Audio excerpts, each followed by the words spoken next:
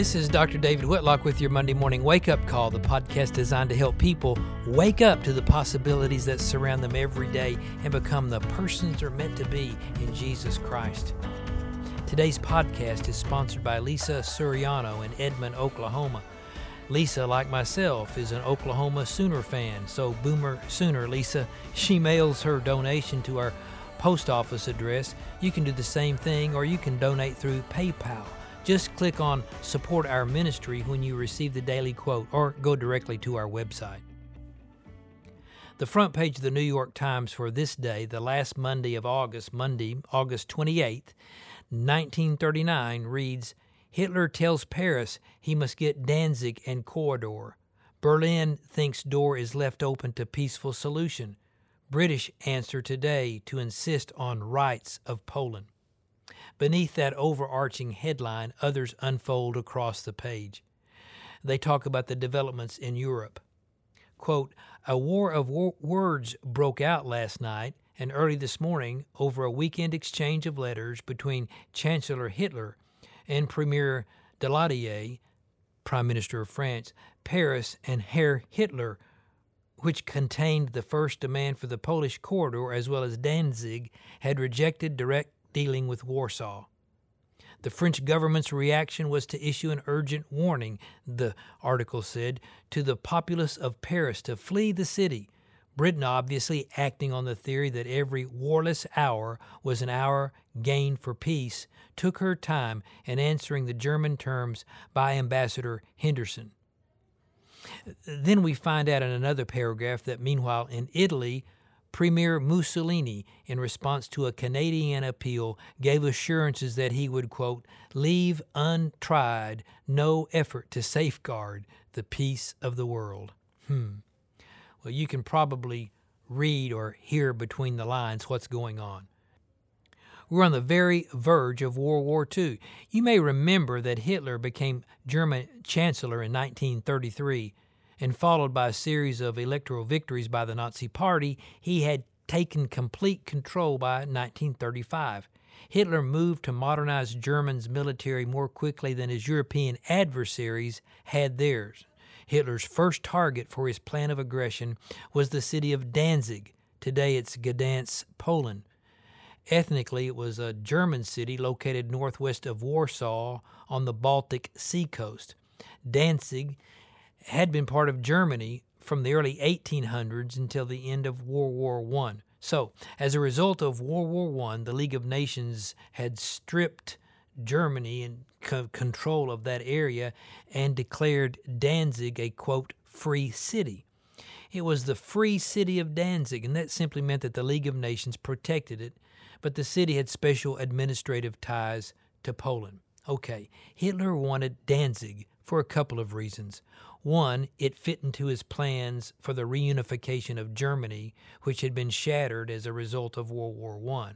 And Danzig was part of what was called the Polish Corridor, a geographical area that would give Hitler access to the Baltic Sea. And that's why that headline said, Hitler tells Paris he must get Danzig and corridor.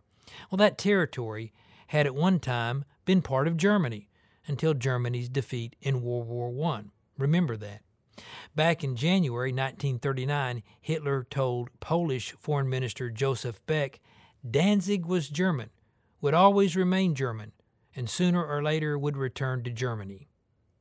So the rhetoric surrounding Hitler's demands was heating up between January and this fifth month of August 1939. And thus we read the headlines that I just summarized. By the end of the week, August 1939, Hitler abandoned his pretense of trying to negotiate a peaceful settlement to this, what he called the Polish problem. And on Friday of that week, at approximately 4:45 a.m., September 1st, 1939, Germany began a massive invasion of Poland, and that marked the beginning of World War II. You might say Hitler's open door policy was to kick in the door, storm in, and take over the room and the house. Looking back as armchair historians, it's easy for us to say those countries in Western Europe should never have tried negotiating with Hitler. They should have opposed him from the very start. And that's true. But of course, it's something we can confidently say in hindsight. Churchill, who became Prime Minister of the United Kingdom the next year, 1940, saw the danger early on and opposed Hitler's aggression. If you saw my daily quote for today, you read that statement by Churchill. He said, quote, "An appeaser is one who feeds a crocodile hoping it will eat him last," end quote. Well, the scripture I paired with that quote, "If the godly give in to the wicked, it's like polluting a fountain or muddying a spring," from Proverbs 25:26. That scripture reminds us all of the danger of trying to compromise with evil. The challenge for us, of course, is that it's not always easy to see evil when it's coming. We don't see the danger until the crocodile is upon us, has sunk its teeth into us, and then sometimes it's too late. So we pray for peace. We pray for discernment. This is very close to us as we look at what has just been happening in Afghanistan and what's happening today. Sadly, Afghanistan is only one example. There are many more of atrocities that are happening around our world. For example, there's more than 1 million Uyghurs, a Turkic ethnic group originating from and culturally affiliated with the general region of Central and East Asia in that area of China called Xinjiang. There are atrocities going on there today. It goes back to the 10th century AD or CE. It became Islamic. Somewhere in the vicinity of 1 million Uyghurs have been taken against their will over the past few years in a large network of what the Chinese government calls re-education camps and sentenced to prison terms where they've been used as forced labor, and there are reports of women being forcibly sterilized. Some former camp detainees have alleged that they were tortured and sexually abused. The United States is among several countries to have accused China of committing genocide in Xinjiang. The leading human rights groups, Amnesty and Human Rights Watch, have published reports accusing China of crimes against humanity. Again, we see humanity's inhumanity towards humanity. So what about us today, on this Monday, August the 30th, 2021? What can we do about anything, if we can do anything at all? Well, if you're a Christian, you can look to some passages of Scripture that give us some direction. Even under the reign of a ruthless and godless Roman emperor, both Peter and Paul wrote about being subject to the government. To the Christians in Rome, Paul said, "Every person is to be in subjection to the governing authorities, for there's no authority except from God, and those which exist are established by God."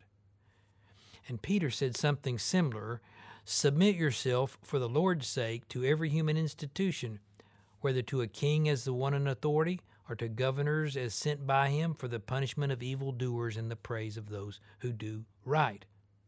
Wait a minute. Did Paul and Peter mean that Christians are always to submit to whatever the government commands, no matter what is asked of them? That would make us guilty of evil, wouldn't it? Of cooperating with the Hitler against the Jews, or the Chinese against the Uyghurs, or siding with the Afghan government while the U.S. is there and then turning around and in one day siding with the Taliban. When we read the Scriptures in their entirety, we see that they do teach a civil disobedience to the government if the government, or the, quote, powers that be, commands evil, such that it requires a Christian to act in a manner that's contrary to the clear teachings and requirements of God's Word. For example, in Exodus 1, the Egyptian Pharaoh gave the clear command to 2 Hebrew midwives that they were to kill all male Jewish babies.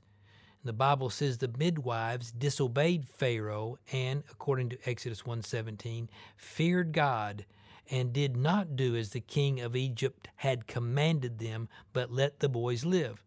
The Bible goes on to say the midwives lied to Pharaoh about why they were letting the children live.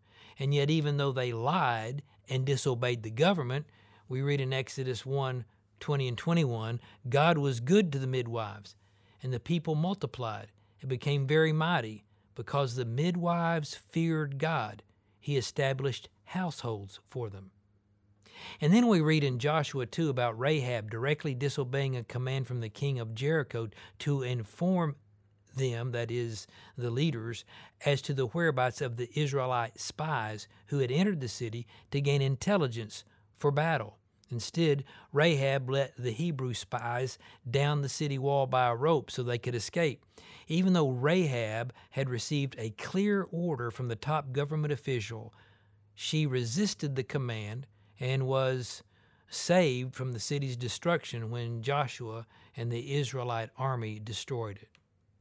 Then we read in the New Testament that when the religious authorities, who had their own police force, demanded that Peter and the early apostles not proclaim anything about Jesus, that Peter, whom I just quoted about being subject to the government, Peter boldly says, we must obey God rather than any human authority. So it appears Christians should resist a government that commands or compels evil or prohibits us from doing God's will. Ideally, we work nonviolently within the laws of the land to change a government that permits evil. Practically for today, as for the Afghan people or the Uyghurs in Xinjiang in China or millions of others, we can support ministries that aid these people. We can urge our government to do what it can do to help, and we must pray. If ever we are commanded to engage in evil by our government, we as Christians must disobey. But knowing when to do that and how to do that is something that gets complicated and requires wisdom and discernment. There were those on January 6, 2021, who prayed, asking for God and His strength to do His will before they attacked our nation's capital. So I look at our story today, and it reminds me of several things. It reminds me of the resentment that one country or ethnic group can carry for another, and that can go on for generations, of course.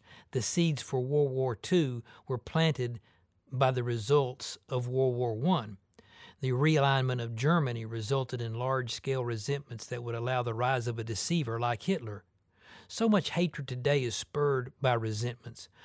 Observe what's happening in the Middle East, or right here in the United States for that matter, or even closer to home, between you and that person you've been angry with for something they did years ago.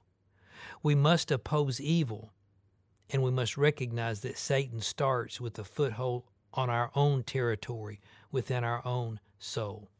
As for Hitler, there were some Christians in Germany who did oppose him. One of the better known ones is the pastor and theologian Dietrich Bonhoeffer. He was one of the very, very few in the Protestant church at the time who saw through and questioned the very legitimacy of the Nazi state. Opposing Hitler led Bonhoeffer to get involved in a plot to assassinate Hitler.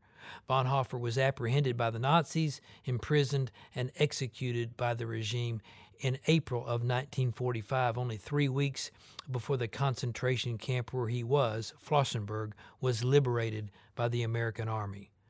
Bonhoeffer's story is a complicated and fascinating one that might perhaps be the subject of another episode on this podcast. It happened on Monday. Thanks for listening today.